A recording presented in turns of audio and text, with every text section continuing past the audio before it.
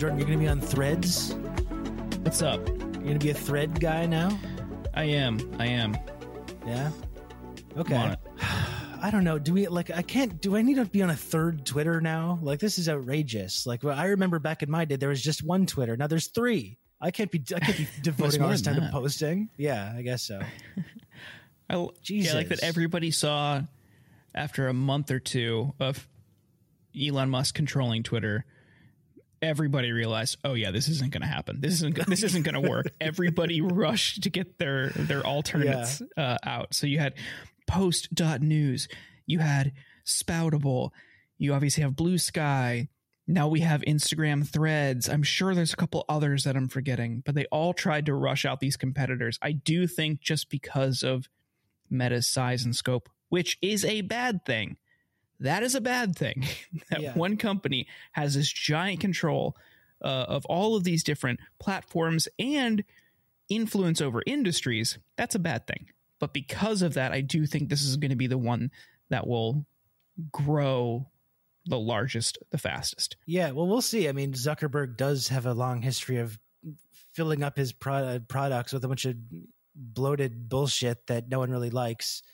We'll see. I've been enjoying Blue Sky. Like we talked a little bit about before, like that might have hurt them. The fact that they are still in this kind of invite only mode. And maybe that's something they should have like opened up to everybody a while ago. We'll see. It's just been bizarre this whole last couple of weeks. And there's the whole experience on Twitter with the rate limiting thing. Elon's brilliant gambit of making sure that no one could use the fucking social media website on his social media website. Amazing. Just really amazing stuff. This from this business genius who's obviously flailing to retroactively justify some galaxy brain idea for just not basically paying his bills and his website breaking and then pretending that he's like has some like plan in mind to deal with some non-existent problem that was never an issue previously. What an absolute clusterfuck. I don't know. It's incredible. But I'm on there. And so is the Insurgents. So if you want to head on over to Threads, you can follow us at the Insurgents Pod. But more importantly, we are doing video now because of your subscriptions, because of people subscribing. We're able to edit and post videos of the show clips, reels, longer segments on our YouTube channel. So if you head on over to YouTube, search The Insurgents, please give us a subscribe there. Any views or subscriptions over there helps, and that is all made possible through your support. Earlier this week, we did a July 4th episode, just the two of us, which was just pretty fun for our paid interns, our beloved subscribers. We also got into cocaine being found at the White House, which that is maybe Rob, as we get into. Rob was there on the grounds. Yeah. No. We talked about U.S. drug policy and what we think could be done to improve what is a ridiculously brutal system that doesn't really treat the root cause of addiction. That was a good conversation. If you subscribe at insurgentspod.com for just $5 a month, you get that episode and every other premium episode that we put out. And we thank you all for listening and subscribing. You guys mean the world to us. Yes. Well, that was a great episode, the last one. We really like jumped around from like serious drug policy discussion to talking about Nathan's hot dog eating contests to going into talking about the Israeli raid on the Jenin refugee camp. Really all over the place, but I really enjoyed very it. Important topics. Yeah, exactly. The three things on everyone's mind right now. But it was really good. So I hope everyone all our subscribers can go ahead and check that out. And of course, like Jordan's saying, if you want to get that access to that and other bonus content, please subscribe at theinsurgencepod.com. That's what it is, no, right? Insurgencepod.com. No, there's no the one day in the I will URL. know. One day I will know our own website, but today is not that day. Yes. Does anything in the news you wanted to go over before we get to our interview with our friend Steve Sladkowski of PUP, who's coming on today? Another fantastic guest. Great conversation. Yeah, that was awesome.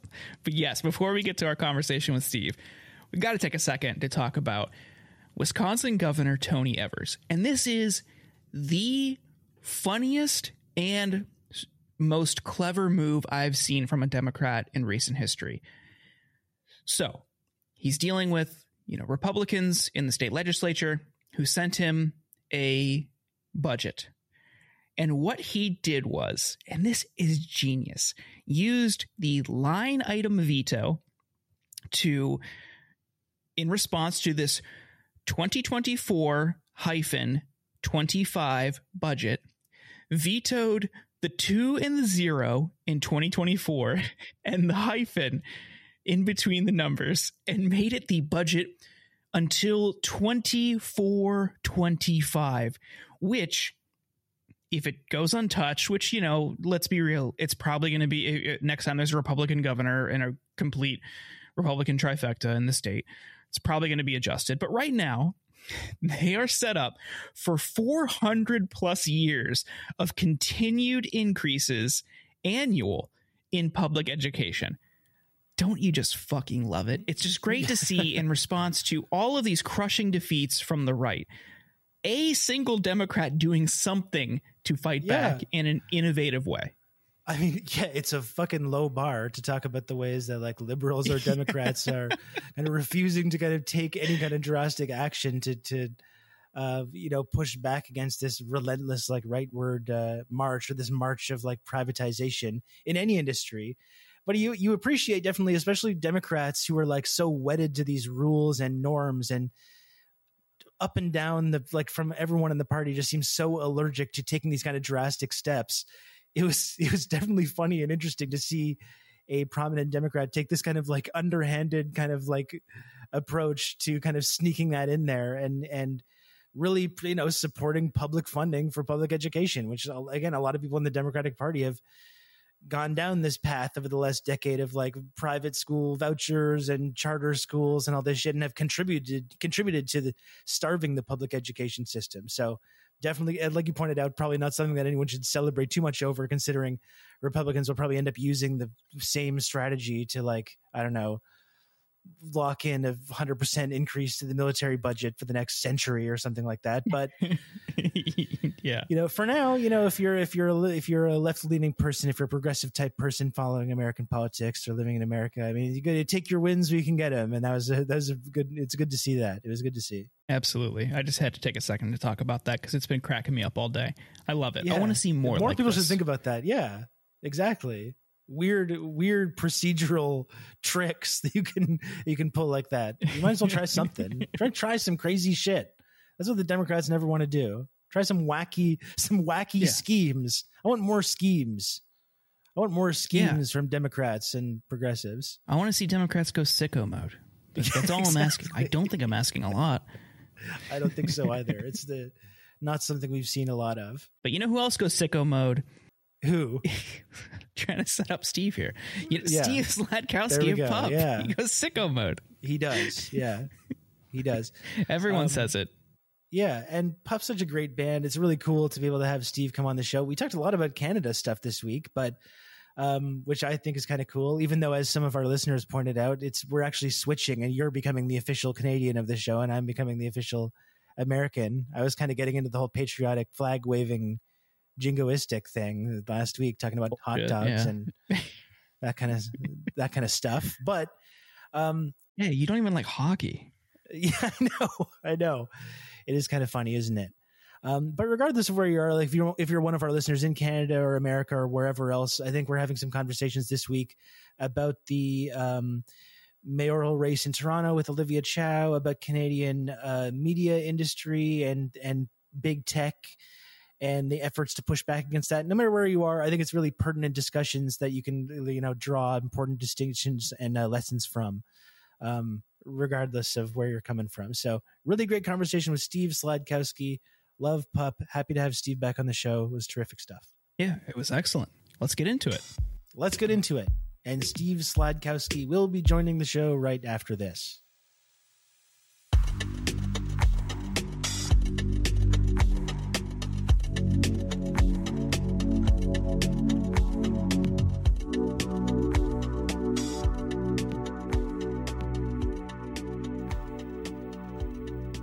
Is it hot enough for you guys? Huh? Oh yeah. How about that heat? I got a push notification this afternoon that yesterday was the hottest day ever, but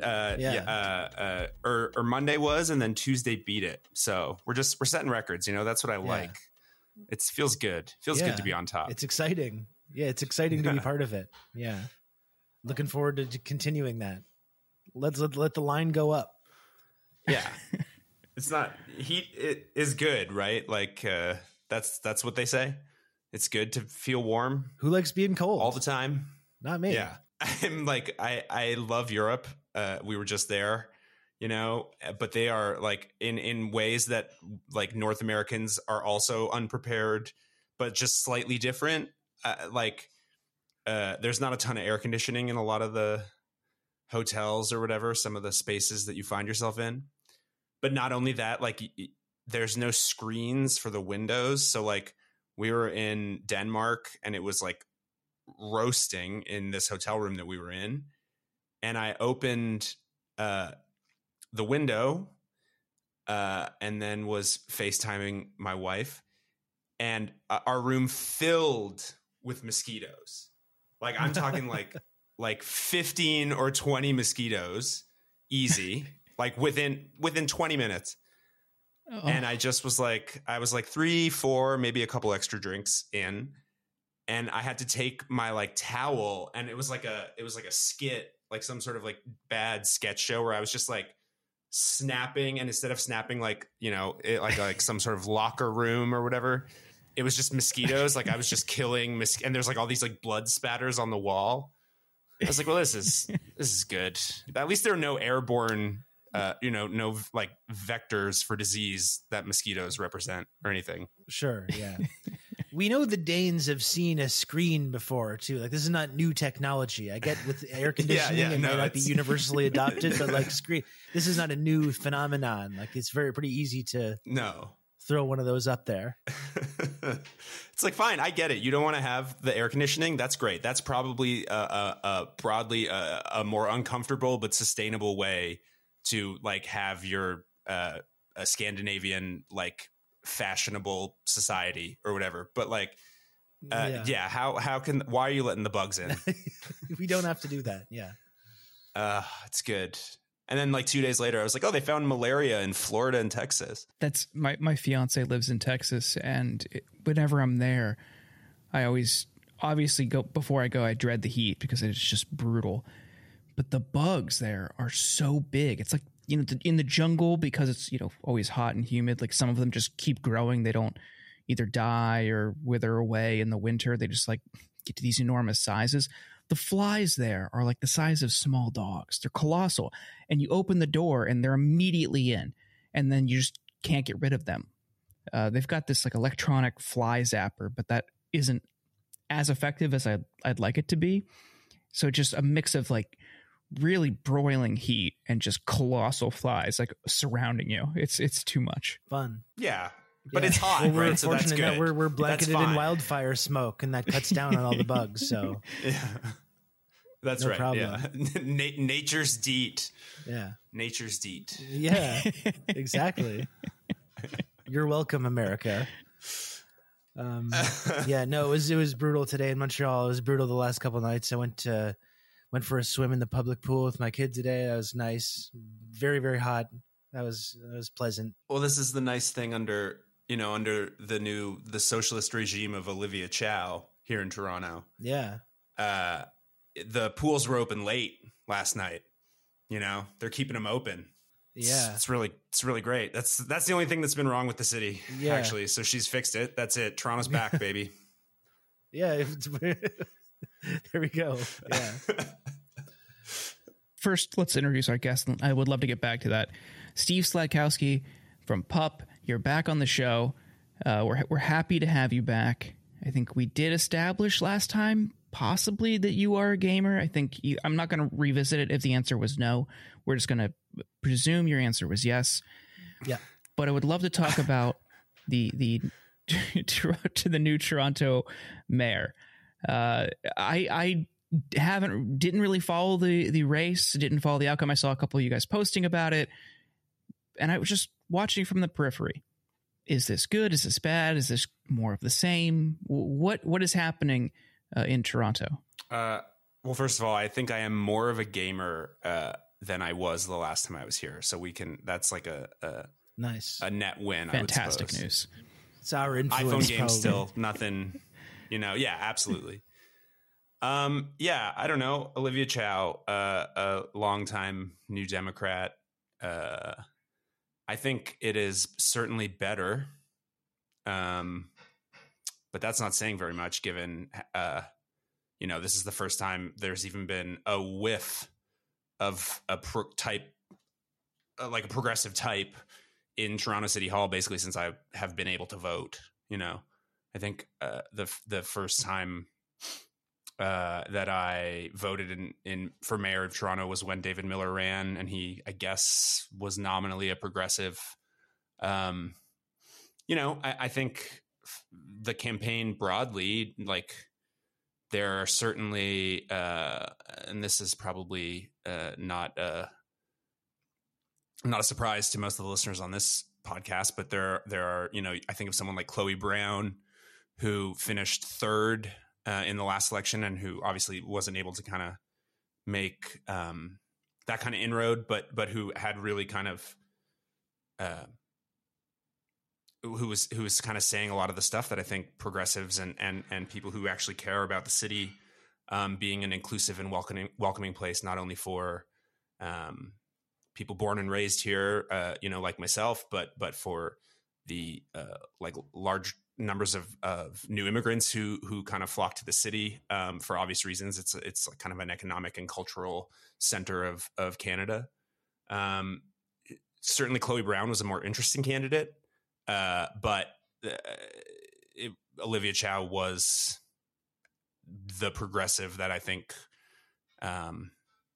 center left kind of people got around, and that was enough because the campaign was too short for anything to go wrong. Yeah, I mean, it seems to me, I'm not in Toronto, obviously, but it just seems to me as an example of the ways that, like, how completely out of touch with reality our sort of political discourse is in this country, where Olivia Chow, who, yeah, you could describe her as being sort of like center left or progressive or whatever, was famous. Like, one of the things she's most known for is being the wife of former NDP leader Jack Layton, who famously, I had a lot of respect for Jack Layton, but his whole kind of political project was kind of pulling the NDP closer to the center to be kind of more like a big tent sort of liberal party light with maybe a few more social democratic elements or things like that. So not someone who's like, I'm coming from this big radical political tradition, but still being framed by like right-wing media and right-wing figures as being this like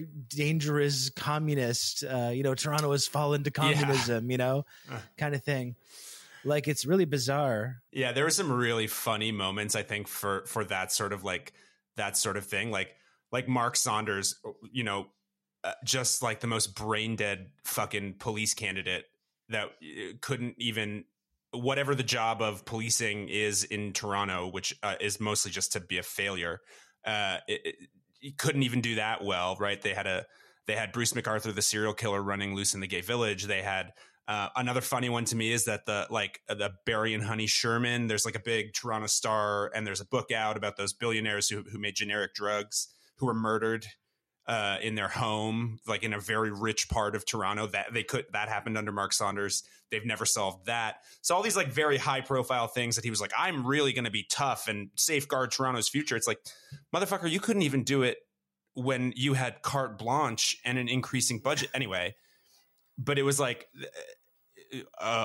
Toronto can't afford Olivia Chow was like his big thing. And it was like, Toronto can afford a lot. It just doesn't want to. Like this is a cheap, embarrassing city in a lot of ways. And nowhere is that, I think, kind of more ingrained than at the municipal level. And I think that's sort of the thing that if I were to kind of try and look rosily at Olivia Chow, I think she probably did most of her like really great work at the municipal level as like a Toronto city councillor. And so hopefully that is maybe something that she can kind of help with as mayor. This is kind of the issue, right? Is that a lot of the issues that someone like Olivia Chow is going to have to confront as mayor of Toronto, like housing is a good example. Like I'm willing to bet whatever kind of proposals she's going to bring to the table to deal with Toronto's like completely outrageous housing crisis as well, and the homelessness crisis is nowhere near going to be radical enough for what it needs to be, while she's still being framed as being this like dangerous left-wing subversive type. Another kind of scary thing as well is that I think it's like it was really an example of the way that like China and the Chinese diaspora in Canada is under this kind of relentless microscope right now as well.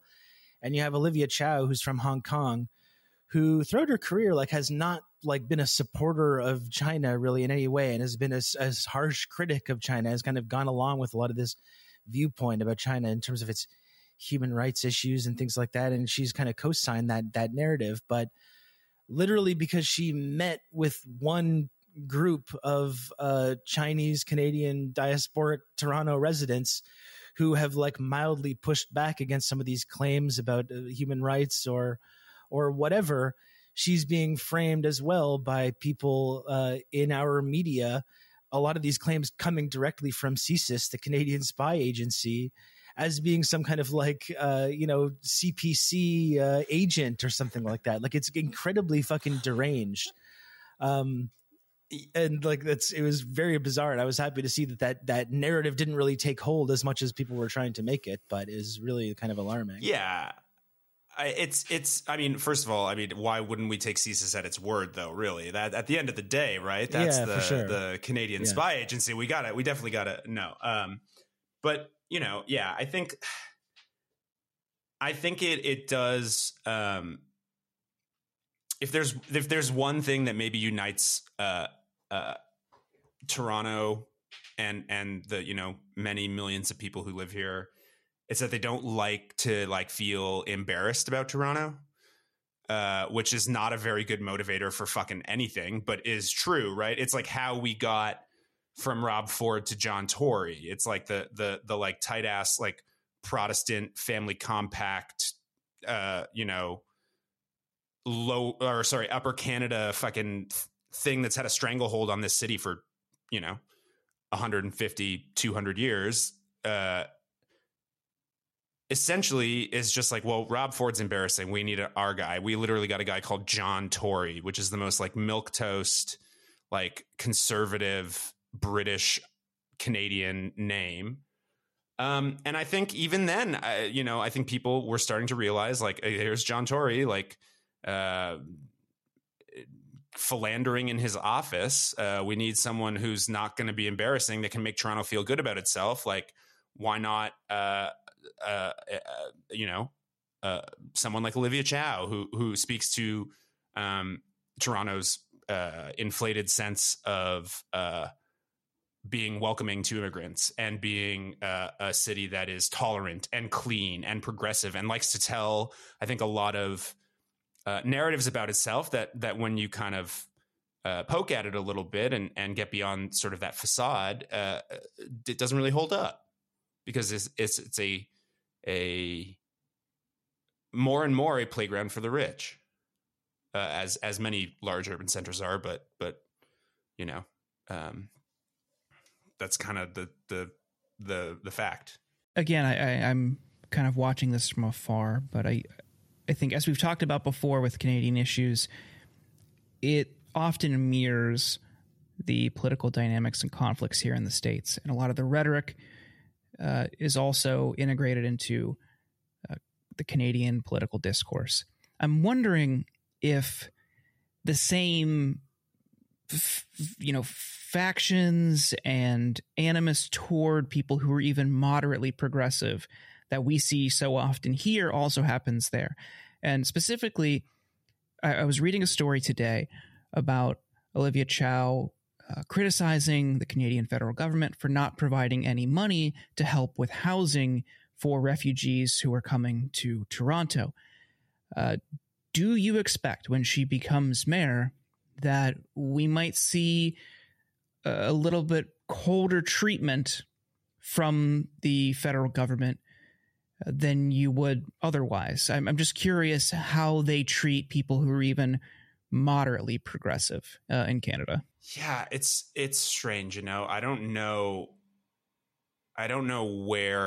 where that's going to end up. I mean, historically speaking, at both a federal and provincial level, and Rob, I think this is maybe something you've probably noticed being in Quebec as well. Like, the idea of giving money to Toronto does not go over very well, right? The money, the same way that I think maybe giving money to Quebec doesn't go over well in some parts of the country. But I do think at the end of the day, like, I think there is some tacit sort of recognition at both of those levels that, like, you can't avoid the mayor of Toronto. It's just not, like, Canada's not big enough for that to be the case,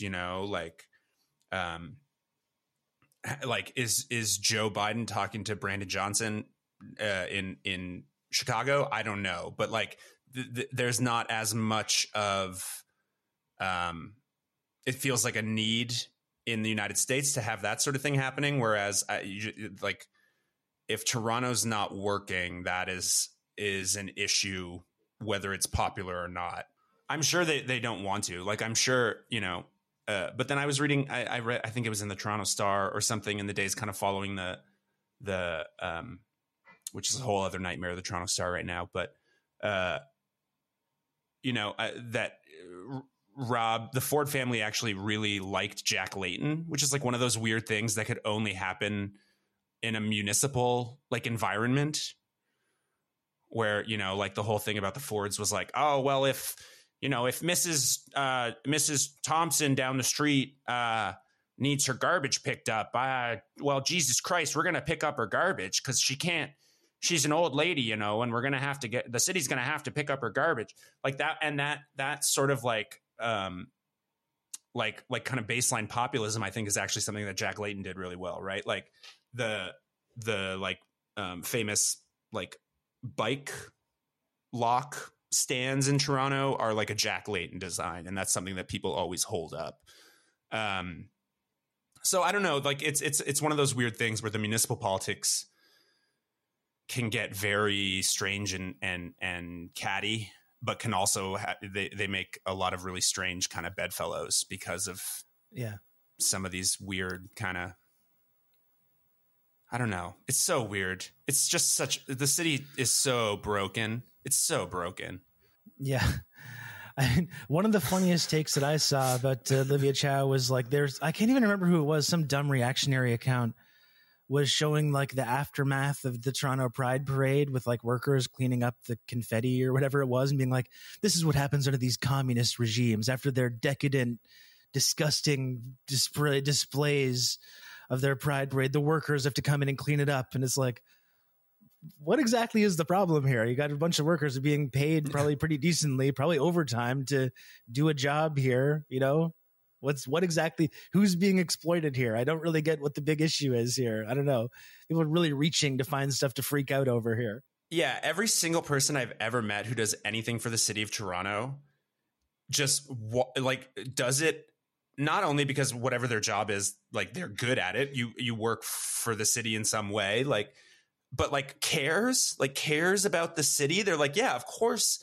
Like I would like to help, like make it safer for people to be on a bicycle, right? Like even in places, it's deteriorated so badly, just in terms of like a discourse and how the actual like just nuts and bolts of running a city works, that like in places that you would see, a place like the Junction in Toronto, which is a neighborhood that I grew up in the West End.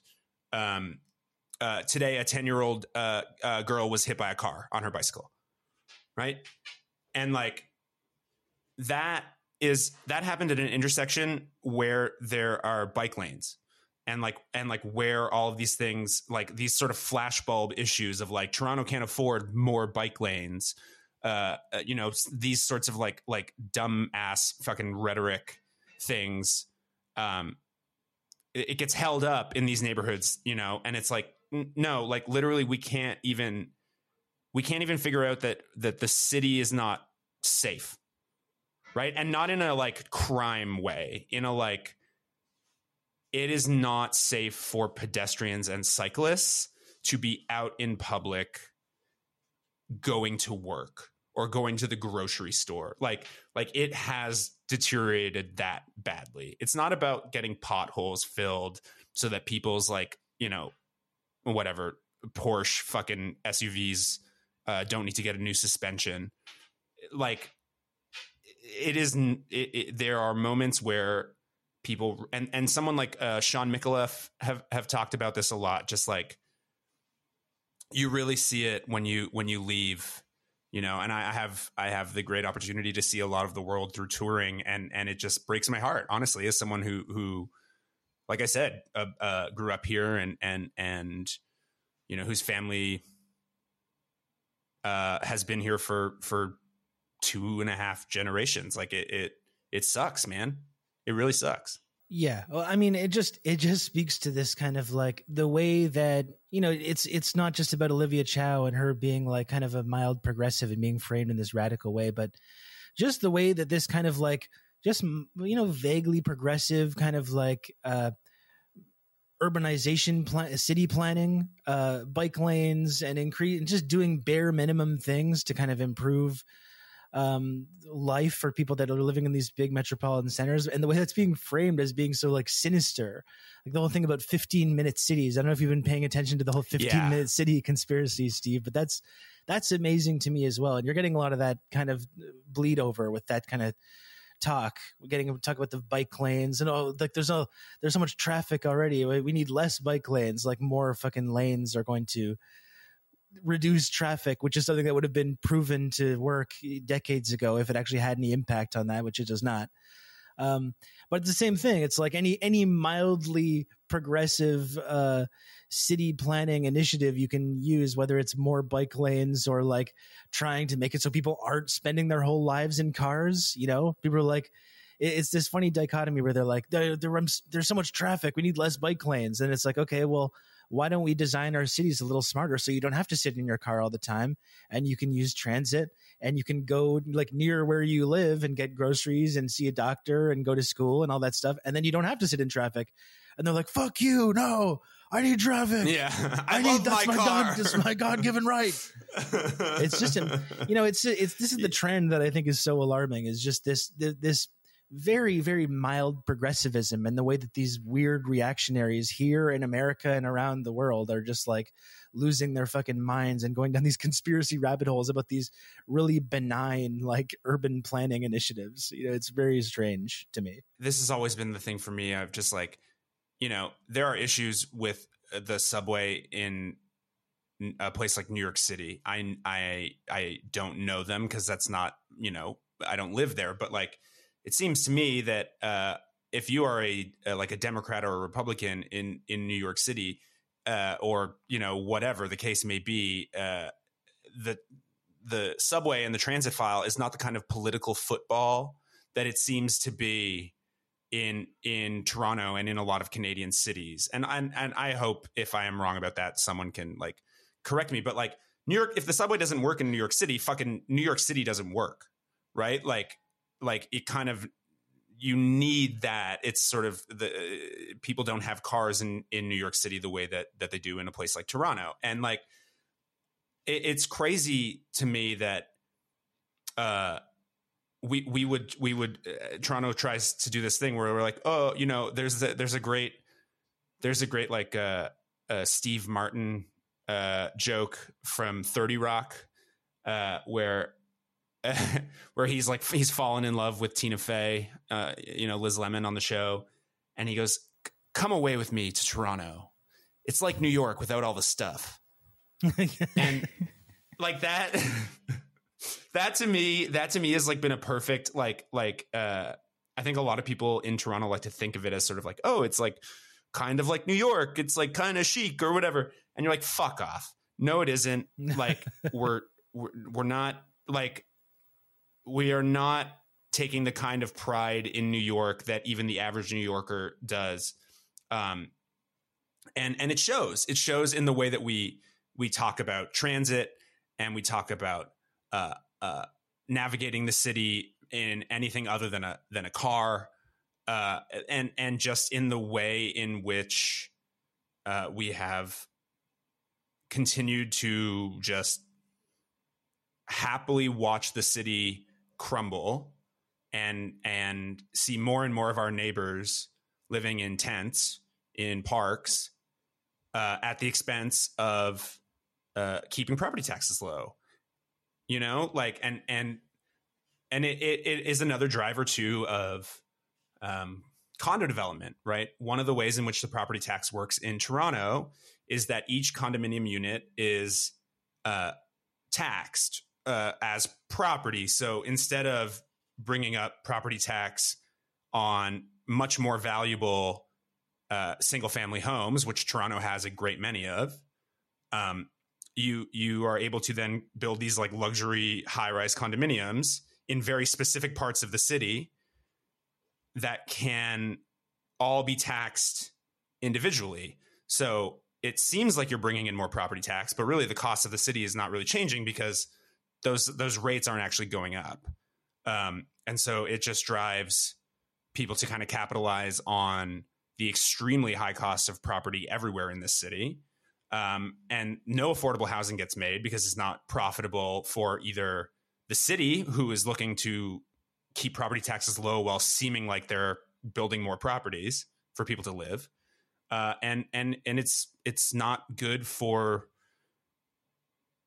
broad urban life. Like, I'm not even against building. I live in an apartment, right? But like, we're not really thinking about the kind of demand that is putting on the infrastructure of this city because we're not investing in the fucking infrastructure. So like, it's maddening. You know. Yeah, and then it goes back to the original point that I was making about this, and I think you can.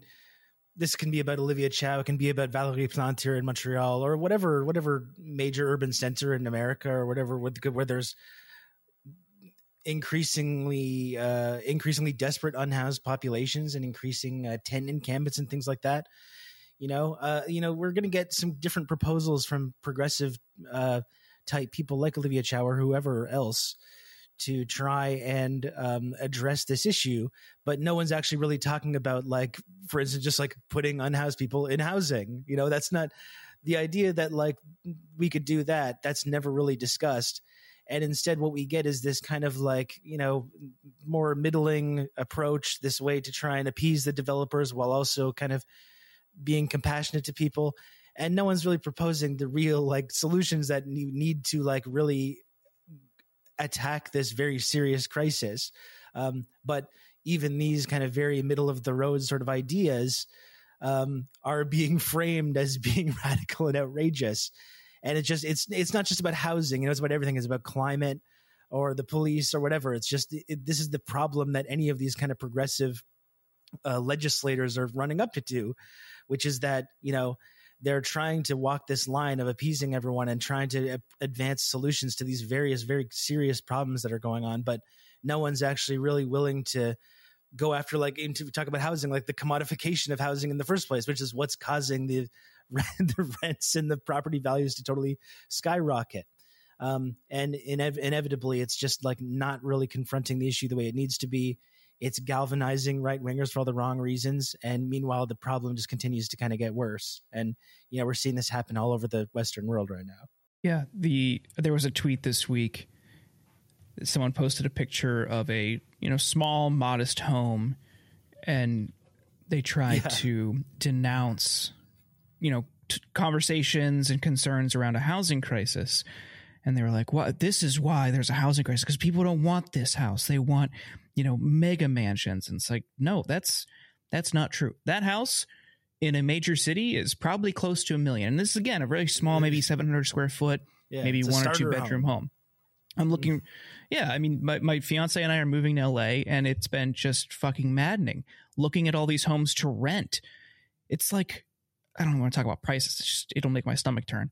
And these are tiny, tiny homes. We're not looking for something opulent. We're looking for like a 2-bedroom so we could work there as well. And it is just astronomical. Granted, LA is an outlier compared to the rest of the country, but still, looking at just the prices of when these homes were purchased or last sold and the price that they are now, it's nearly a 50% increase just in the past several years. Something interesting about that, that I have sort of noticed as kind of a very sort of nefarious difference between the United States and Canada. Obviously my wife is American, so we spend more time kind of going back and forth now, and then I've toured a lot too. The selling price of property in the United States is public fucking knowledge. In Canada, it's not. In Canada, all of that stuff is paywalled and protected by real estate organizations and realtors and stuff that you basically have to pay a subscription fee in order to see. Right. So like there's not like a whatever it is, like Redfin or like any of those types of property listing places that show you, oh yeah, Jordan, this 2-bedroom you want to rent in Los Angeles sold in 2008, say, when it was very cheap to buy property. And now it's sold again in 2015 and it was this, whatever. That is all just fucking laid out. That is not the case here. The only time that you will publicly see a listing, and again, I hope that I'm wrong, but in my kind of exploration of this, the only time you see the listing in Canada is if the property is on the market. Once the property has been sold or taken off the market, that is no longer public information. And I genuinely think that is a way of suppressing people's rage. Like, I don't know that it's necessarily intentional. It probably fucking is, but like, because if people were to see that progression in a place like Toronto, I don't know. And throughout much of Canada, I mean, it can't be that much better in Montreal, like. I did not know that about the pricing transparency or lack thereof in Canada. That's surprising, but also it feels like only a matter of time before that happens here, because people are able to see, if, for instance, the house that we are really looking at, we can see it just sold in May, and immediately people are just turning it into a rental property. So yeah. I think that might be the catalyst when you have all of these people gobbling up homes just to rent them out so they can turn a buck and use it as an investment vehicle, and then you're paying off the mortgage. The more people see that and the more mad they get, the sooner we're going to get to a point where we're not going to be able to see that either. So I'm surprised it hasn't happened in the States already. That was like an oh shit moment for my wife and I when she was like, you can't just see what a property has cost here. And I was like, fuck no. Like it's no way. No, not a chance. Yeah, it's crazy. It's wild. I mean, I just wanted to make sure we have enough time to talk about the bigger news in Toronto, and that is the news of the Toronto Raptors that I know you both really wanted to talk about. Fred VanVleet. That probably could have been in the small talk gone. Segment at the beginning, but yeah. No, I think this is important. Yeah. He's gone. He's in Houston. And Drake, I just saw on ESPN, Drake was throwing some shade on Instagram. Yeah. Oh, yeah, they were cooking each other in the comments, baby. Yeah. It's weird. Like some Toronto here's the issue with some Toronto Raptors fans is that they've been consistently good for like almost like 10 years straight now. So I think Raptors fans got used to this certain level, like people that just got folded into it, especially recently and like with the championship run and everything. They're used to this level of play that like historically has not been what the Raptors basketball is about. Yeah. And like, so the vibes from the last couple seasons have been really rough. Last season especially was like kind of a disaster with a lot of expectations that didn't really work out. And Fred VanVleet, for whatever reason, took a lot of the blame for that. And it's crazy to me as someone who's been a fan of the team for many years and watched them go from the like Rafael Araujo, Andrea Bargnani years to competing for a championship and then winning a championship. Yeah, Hito Turkoglu, a ball. Yeah, I remember that guy. And like to see them go from that on that progression to actually winning a championship, which they would not have done without Fred VanVleet and his incredible performance in that NBA Finals, especially in the closeout game. So to me, like Fred's just a made man. Like he's just someone that I'm always going to have love for. He helped deliver a championship to Toronto. It's this amazing, incredible thing. And it was crazy to me how the Raptors fans totally turned on him this year and were blaming him for all the problems and, almost celebrating that he's leaving. That to me, I think is pretty horrible considering like that's to me. Yeah. Just no matter what happened in the last season, he's a legend. He's a Raptors legend. As far as I'm concerned, he helped deliver a championship to the team in 2019. I don't care if he misses a few shots in a bad season, that's fine with me. And I'm happy though that he's securing the bag, got a huge payout from the Rockets, which is well deserved. He's worked his fucking ass off to go from an undrafted rookie to this massive contract with the Rockets. So I'm happy for him. I'm sad to see him go, but I'm happy that he's secured the bag with the Rockets. And I would volunteer that perhaps if you had a coach who had not treated every single regular season game as though it was the fourth quarter of the seventh game of the NBA Finals, you might have focused on developing a guard to entrust the offense to in the moments that Fred VanVleet needed to rest or was hurt. I think I am more than okay with Fred going to get his money. That you can't. He was literally introduced as Mr. Bet on Yourself.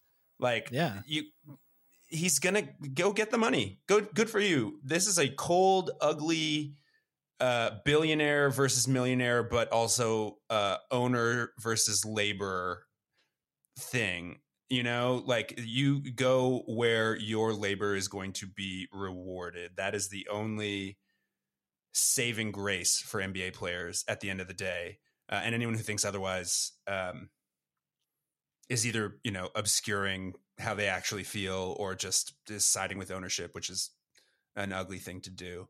But I'm excited. I'm excited for the new coach. I'm excited to see how guys like OG and Gary Trent Jr. kind of respond to a new coach who maybe is a little bit more interested in sharing kind of offensive possessions.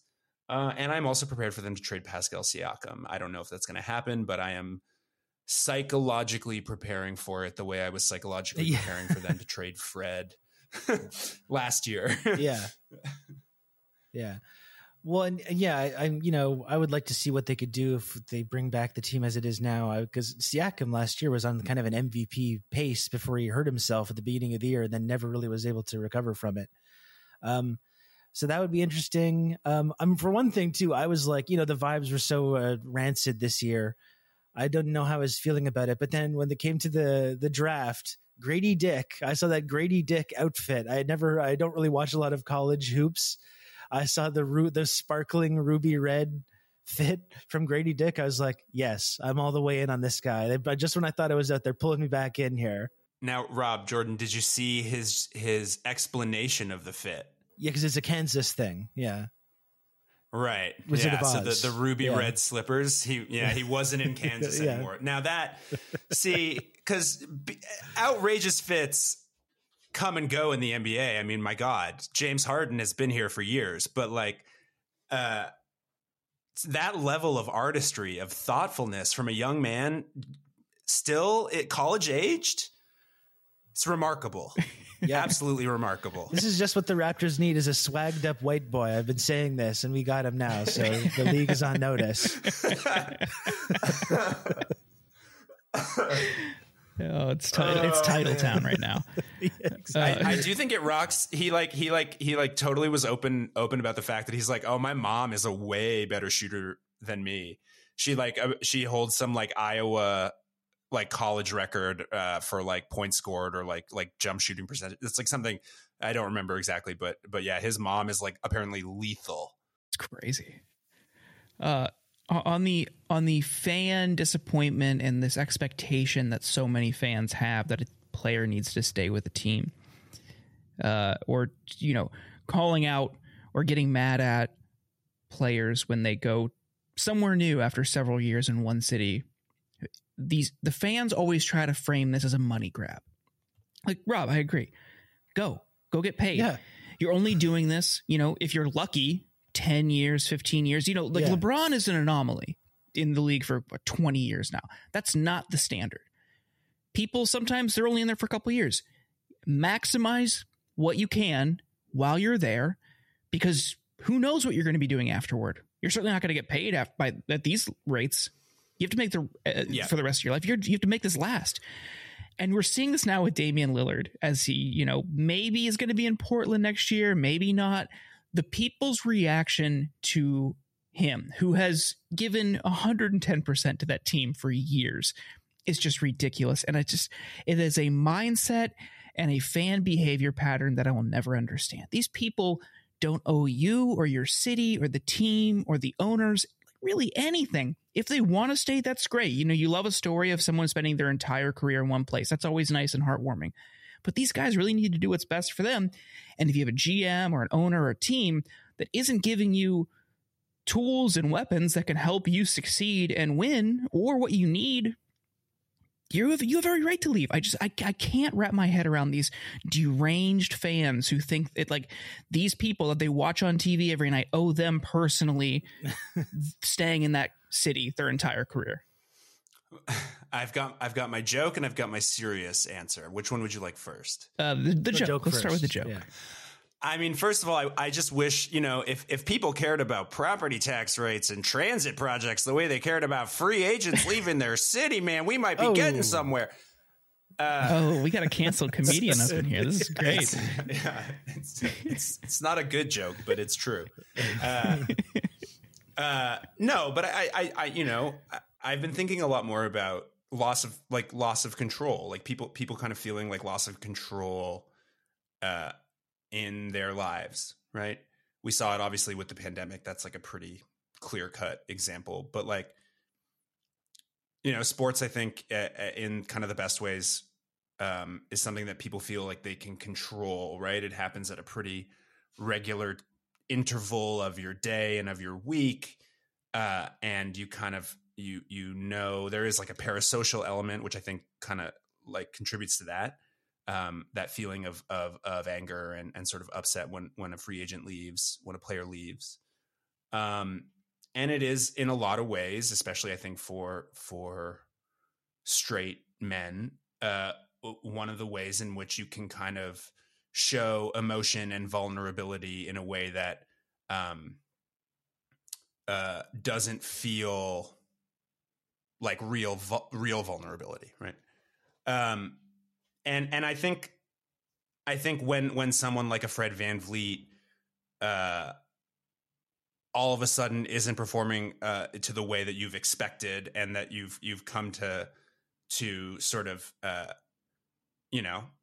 believe that he can, and believe in this team because it's the thing you look forward to at the end of the day, because maybe you live in Toronto and you'll never be able to afford a house, and that's a stressor that like, and maybe I'm projecting here, but like, I really do think that some of this gets kind of misdirected into sports and at people who are very like just young and like, trying to make their, like, I can't imagine having had that kind of pressure of a fan base. I play a gig to like 300 people and I'm like, is everyone mad at me?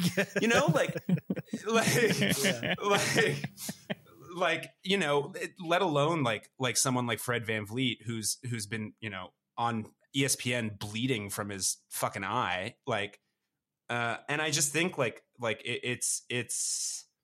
it's completely reprehensible behavior, but it is also kind of sad because I think it does speak to this sort of ongoing loss of control, or this feeling of loss of control that leads people down some pretty dark paths.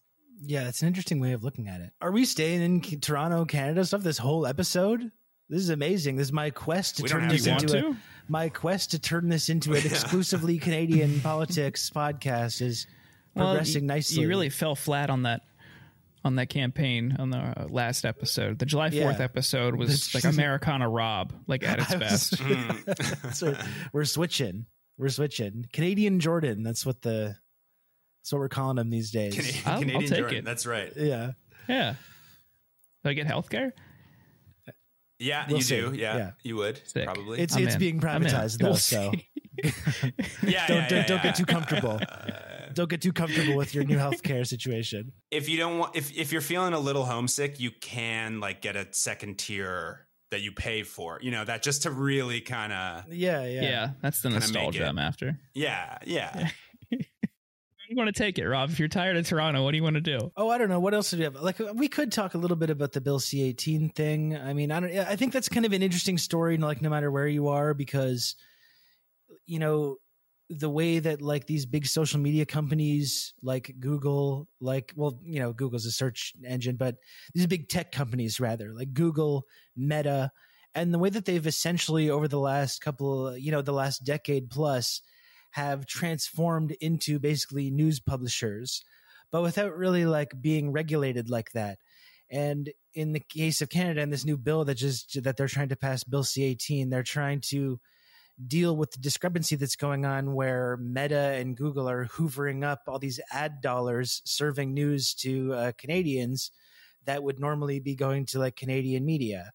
And it's a very kind of half-assed way of doing this. I mean, we can talk about Canada's completely collapsing media industry in and of itself with all these mergers that are going on. Our whole media industry is basically controlled by one big right-wing corporation. Bell and all these other companies are just laying off people left and right.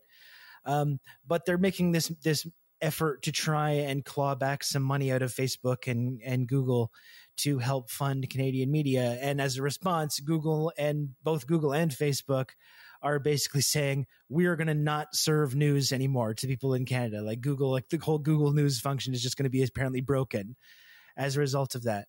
And so like we can talk about Bill C-18 and whether it goes far enough or whether it deals with the actual real problems in Canadian media. I don't really think it does, but I do actually think it's worth the discussion as well. No, of course not.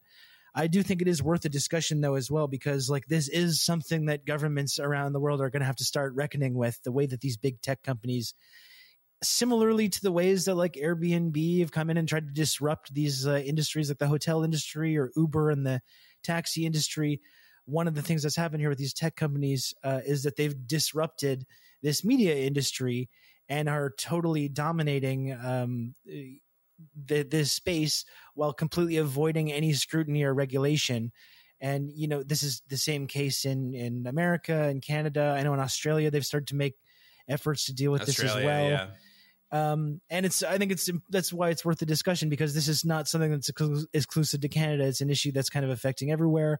And it should be interesting, I think, everyone to see how these big tech companies are responding to these kind of very modest efforts to try and rein them in a little tiny bit.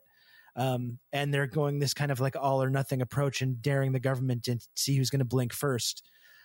Which doesn't really bode well for the idea of trying to regulate any of these big companies in the first place. But that's kind of an interesting story that's going on in Canada right now. It feels a little bit like Alien versus Predator, like policy. Yeah. Right. Like whoever wins, we all lose. Yeah. But like, I saw that the federal government of Canada has restricted advertising on Instagram as of this afternoon. And again, it's like one of these weird things where I'm like, that's great. You're going about this in a way that doesn't make any sense. Like, this is just like an escalating, like what I don't understand what the end game is, because they've been pretty steadfast in like not trying to regulate any of these companies or tax them in any like meaningful way, you know, or like try whatsoever to ensure that, say, like the taxi drivers in Toronto don't get completely decimated by Uber. You know, I know Vancouver tried, but I don't think it's what it was, and that ban was short. I don't know. It just seems like none of this is actually going to fix what the issue is, which is that Canadian and there are a lot of really talented and really hardworking people. I know many of them. Rob, I'm sure you do too, and Jordan in the United States. I know for a fact that you do as well. Like, this is not an indictment on people who work for these organizations, who work for these newspapers. Like, these are people who care about the things that journalism is supposed to do in a functioning, semi-functioning fucking society. Yeah. Because that's what we have, obviously. But like, yeah, it's just, it just doesn't, it feels like the kind of thing that either, you know, like any of those congressional hearings, like Mark Zuckerberg shows up and just is like, oh, shucks. Right. And like, and that kind of is enough, you know, because you get a bunch of people asking like what a Wi-Fi is or something. Like, to us, it feels like people are like, oh, well, you know, the Montreal Gazette and the Toronto Star and whatever else. Oh, these are all venerable institutions, and they deserve money. But you know, someone doing work like Jeremy Apple or like Jeremy Appel, pardon me, and you know, or like Matt Elliott is a guy in Toronto covering City Hall in a way that actually is engaging, like, right, like none of these people who are doing that sort of grassroots journalism at a local level, which is where it's getting killed in North America ahead of everywhere else. Those people aren't getting money. No, this is just going back into this podcast. You know? We're talking about Canadian stuff. Yeah, exactly. Like brave truth tellers. Yeah. I don't know. It's grim. It's grim. It feels like in a time where it feels like more and more important to support media, it's somehow becoming like harder and harder to do it. Like.